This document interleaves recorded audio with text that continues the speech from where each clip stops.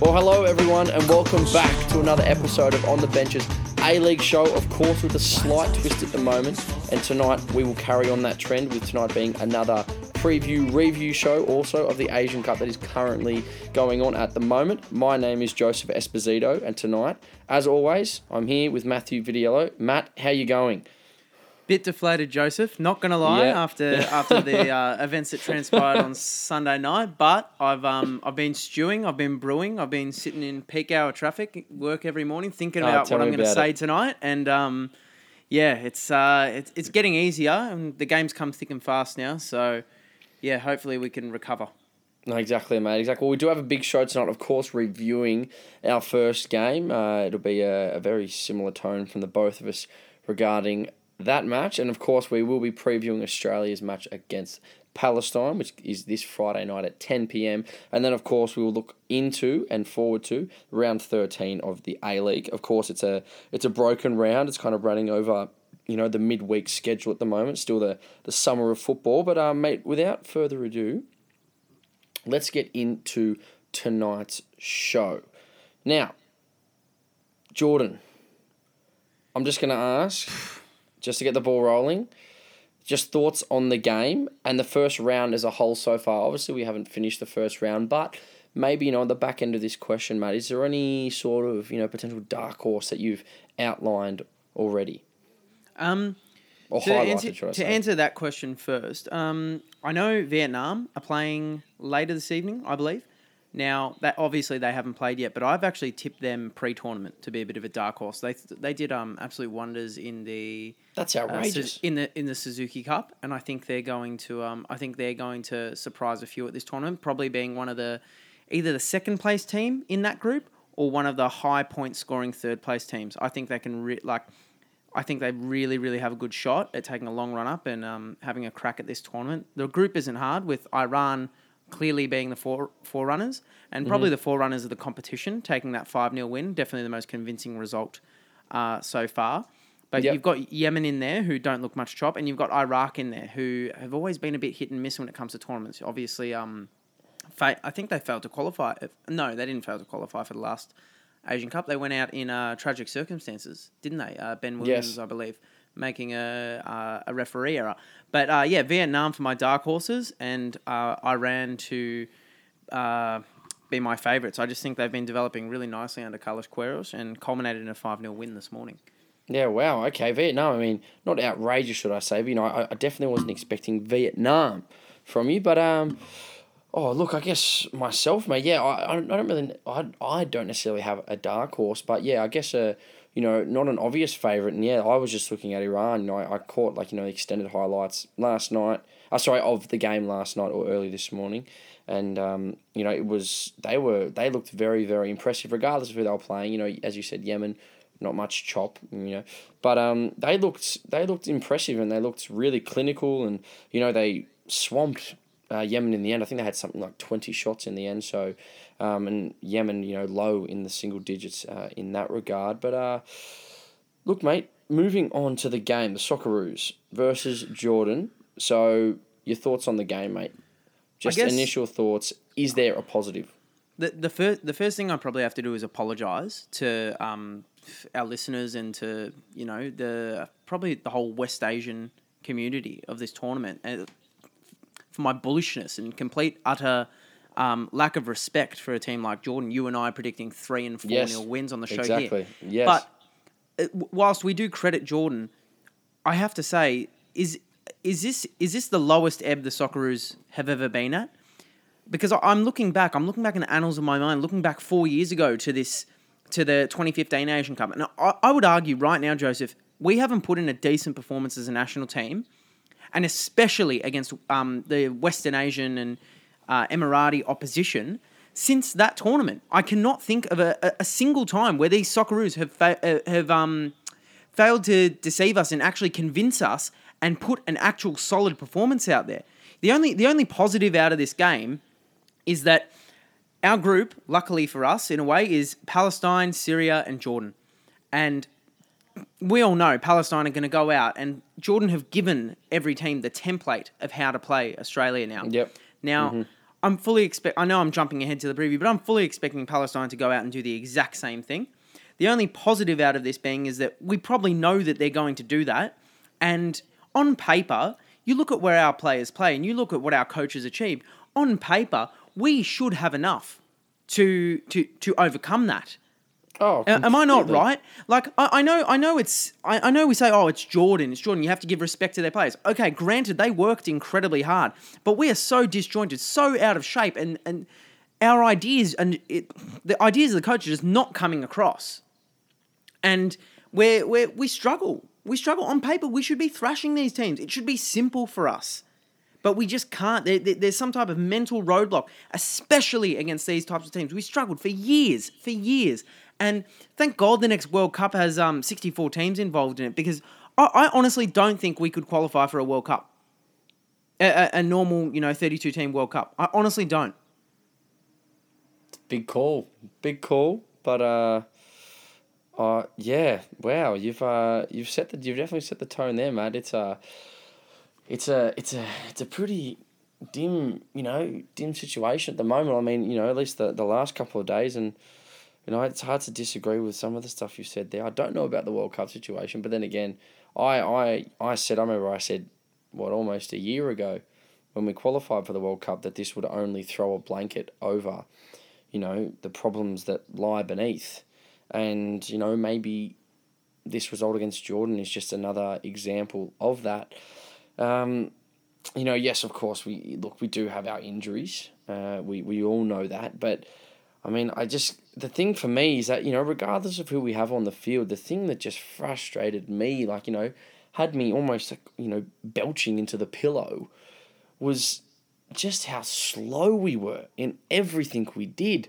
And, we got run around. I'm not going to, out of respect for his name, I'm not going to try and pronounce it. The centre defensive midfielder for Jordan, 36 years old.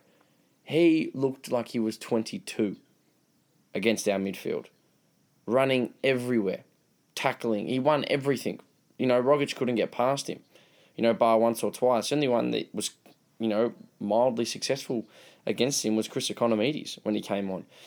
But just everything we did was so slow, because when they countered attacked, and we won the ball back, we got the ball and then we'd stop and we'd kick it around the back and we'd do this and we'd do that, and it was just so slow. And the way we defended everything, when they countered, we were so slow. And if Josh Risdon pushed forward or Aziz Behich pushed forward, it took 10 to 15 seconds before you saw them back in the defensive line again. And it was just like, what the hell is going on? Yeah. And, I think that as a nation, like you said, you and me, but everyone, for that matter, thought that we were going to roll them, be all over them like white on rice. And we just weren't. And, it was pretty dim viewing. Now, I guess for me, the only positive that I can see out of it and that people are seeing out of it is that, there's a potential that we'll finish second now and that we won't have to play Japan in the first knockout stage. Right now, that's the only positive, and to be honest, it's not a bad one. But, that is, of course, expecting that Jordan would go on and do the job against Palestine. So it's, I'd actually argue that the current setup this team is probably more akin to playing Iraq. Sorry, I just had a mind blank at the group. That is more akin to playing a East Asian team rather than a West Asian. So I wouldn't actually fear a Japan or a South Korea in this instance. I would more fear an Iran or a Saudi or a UAE backed by backed by their thing. But just quickly, I just want to say, just getting back to that, quickness of things. There was one moment in the first half where we moved the ball quickly, and honestly, people have jumped on his back multiple times in both his domestic career and international career, even though his international career has been somewhat short. And Jamie Maclaren was, wanted to put his head through a, window pane the other night. The amount of times where he made the little darting run, he, jumped off, checked off the shoulder of the centre back, just looking for a ball into his feet that he could knock and move on. And time again, we didn't give him that ball. But, we wanted to go down the wing and lump a cross in. Jamie McLaren is never gonna. If he will only put his head on the ball, if we can find him in 6 yards of space in the box, because he's not a tall striker, but for some reason we kept wanting to do that. And the one time, okay, A1 Mabil picked up the ball, played the ball into his feet, he controlled it, rolled it inside, and A1 Mabil made a breakthrough.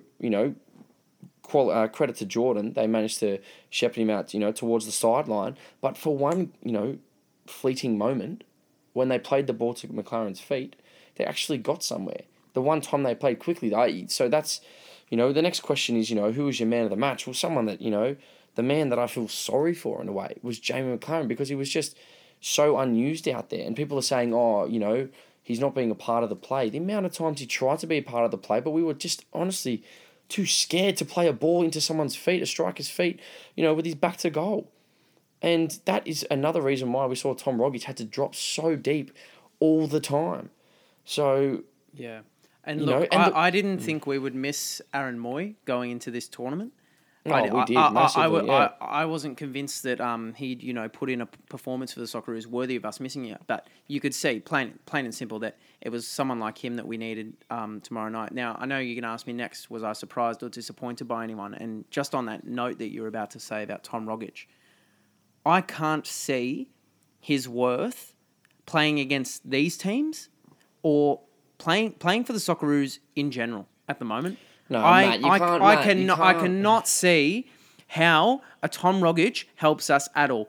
The thing that let us down the other day is speed of play.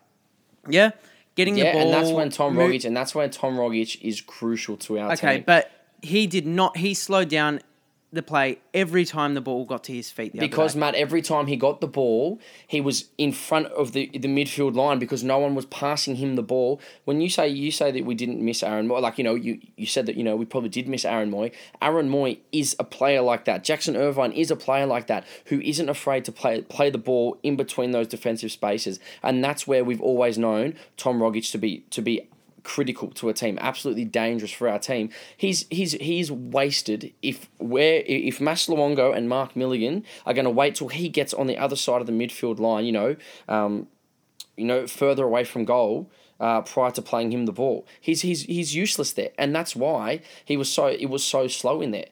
Now, I'll ask you first who you were either surprised or disappointed by before I give you mine.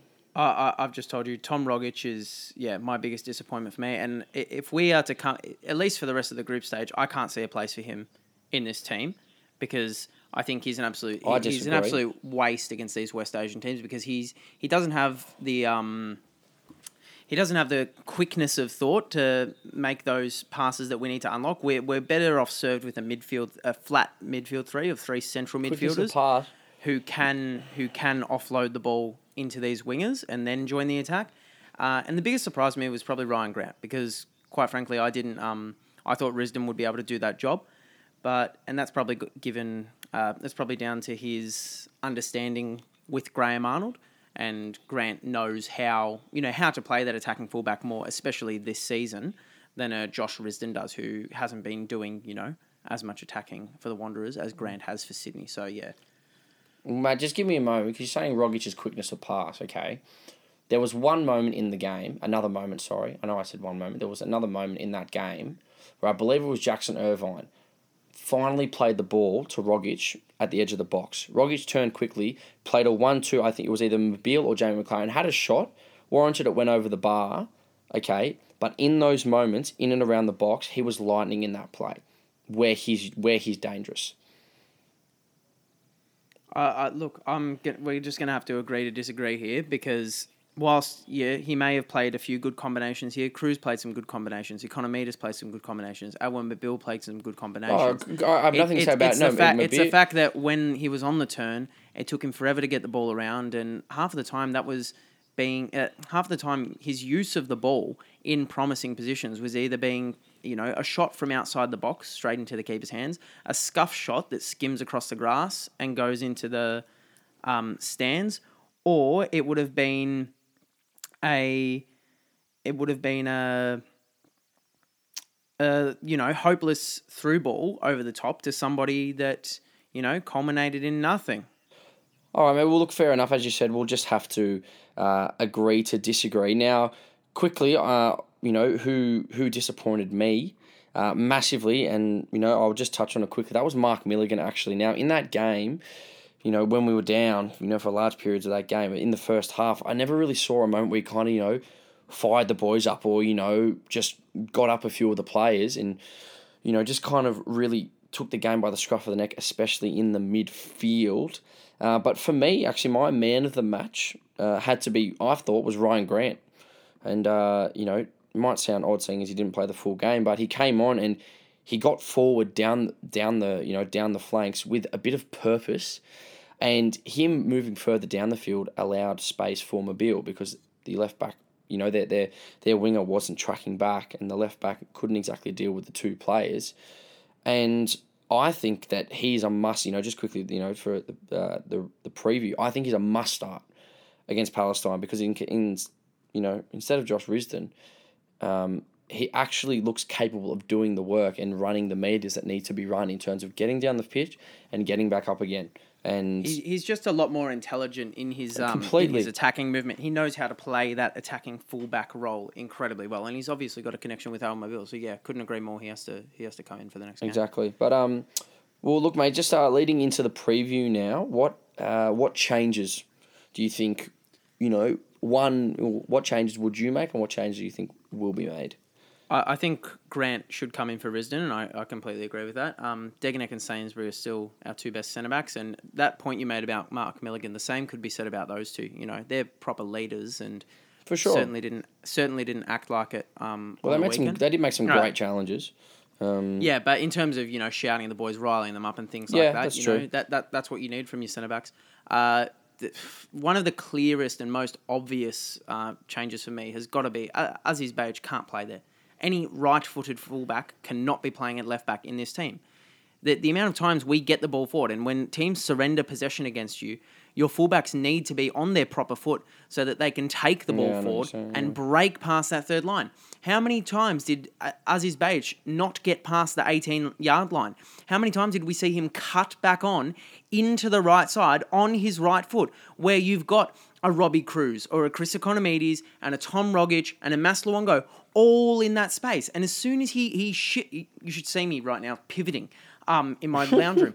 Every time he shifts onto the right, you see that all of the Jordanian defenders shift their body focus and all of those options get cut out incredibly easily. And we have to go back all the way around to Mark Milligan, all the way around to the right. Or we end up whipping in a hopeless cross to Jamie McLaren. So it has to be Alex Gersbach for me. Yeah. The only argument Aziz has at the moment is that he's a more experienced defender in terms of the fact that he has played more football because he's older. But Alex Gersbach has played more minutes at Rosenborg this season than Aziz has played at PSV. Alex Gersbach has played under Graham Arnold before at Sydney FC. Alex Gersbach is a younger player. Alex Gersbach is going to be there in 2022. Aziz Behich isn't. Maybe we should take a leaf out of the Japanese books and actually say to some of these players that whilst are still very serviceable, as we can see, Kazuki Honda would have been a serviceable player for Japan at this World Cup, but it's come to a mutual agreement that no, we're going to sit you out. We're going to build for the future. Yeah. And I just can't see a point for him in this team. Well, anyway, I think that's a conversation, a whole other can of worms for another day. And maybe something when we look back on this tournament. But yeah, look, I had Grant and I had Gersbach as well. I said, don't be surprised. Yeah. And midfield three for you. Who would you have? I think Milligan will start. I think Rogic will be there, but I had a gutsy move, and I've gone for Irvine in over Mas Luongo. Okay, I've gone for the inclusion of Mustafa Amini, and along a similar vein, either for Luongo or for Rogic. Yeah, so it'll be, but yeah, look, for that matter, yes. All I think is that we need a midfielder in there that's going to allow that one isn't scared to play the passes, and two just allows Rogic more freedom in between the lines because, as we saw, he was just dropping way too deep, way too often to try and pick up the ball. But yeah, that's whether Graham Arnold, listens in his spare time this week and takes on our thoughts. I would say Mabil and Economides to start on the wings, and I wouldn't be surprised given that we know how this team are going to play, and sometimes I don't think it's possible to simply pass through a team when we may as well just revert to type and, keep slinging crosses in. At least if we had Apostolos Giannou up there, he's a bit more of an aerial threat than Jamie McLaren, and don't get me wrong, McLaren was one of the bright sparks in the game, but at least having a Giannou there is a bit more of a poacher. He is a bit more of an aerial threat, and yeah, he just offers I can understand something that. different. Yeah, for sure. Well, what do we need? Stupid question. What do we need from this game? Just quickly. Well, if we lose, we're going home.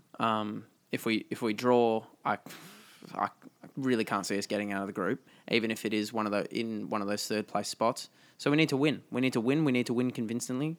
Graham Arnold needs to make the changes that need to be made. But above all else, these players have to step up.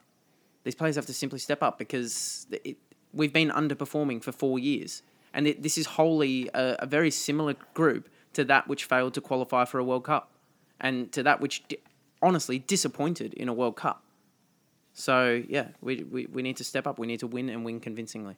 Yeah, that's what I've got. I just went speed, intensity, shots, goals, and win. An absolute must win.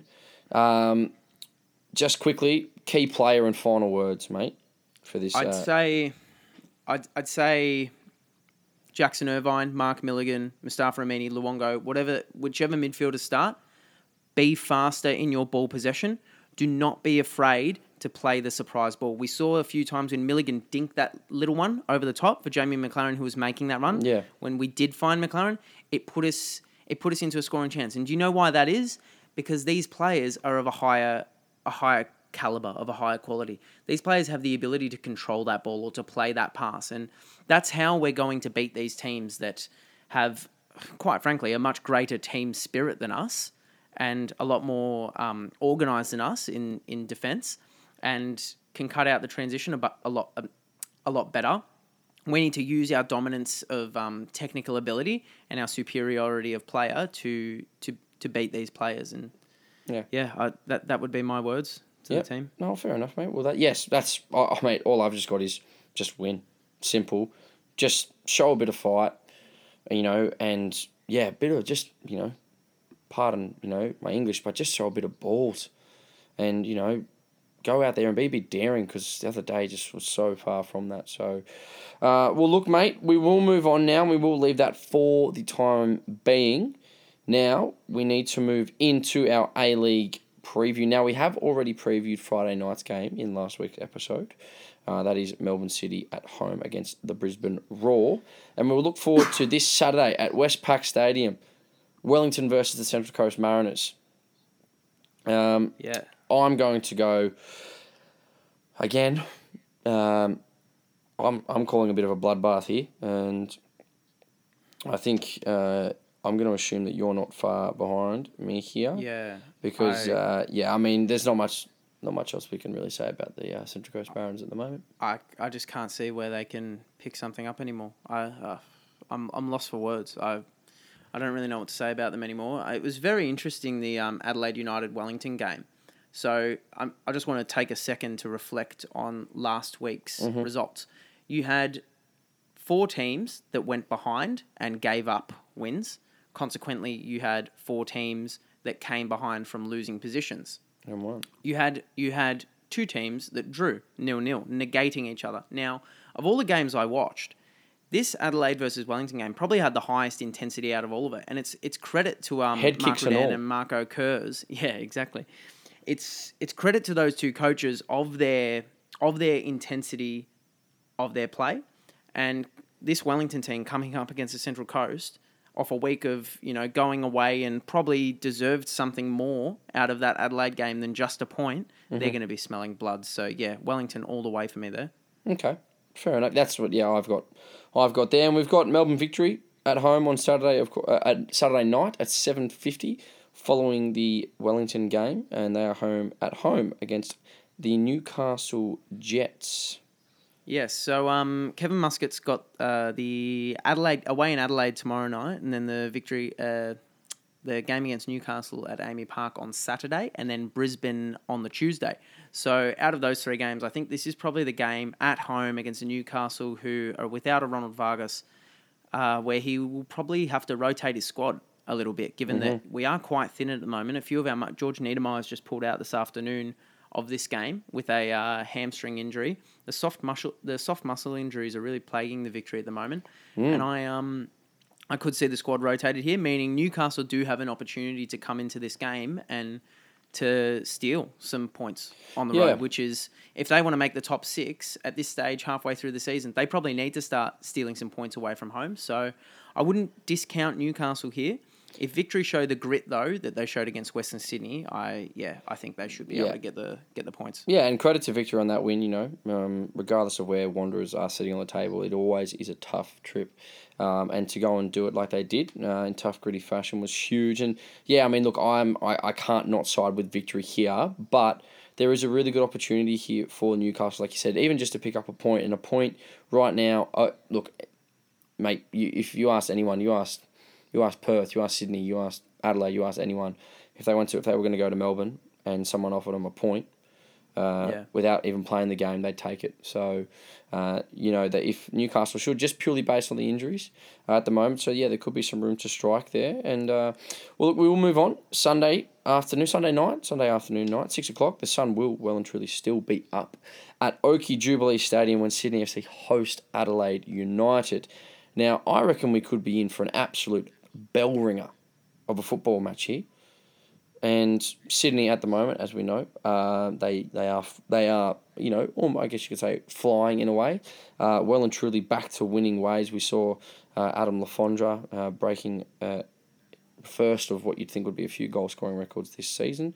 And how do you see them faring against Adelaide here at home? I think it's an interesting proposition, Sydney versus Adelaide, because they've been probably two of the more successful teams in the A-League for a while now.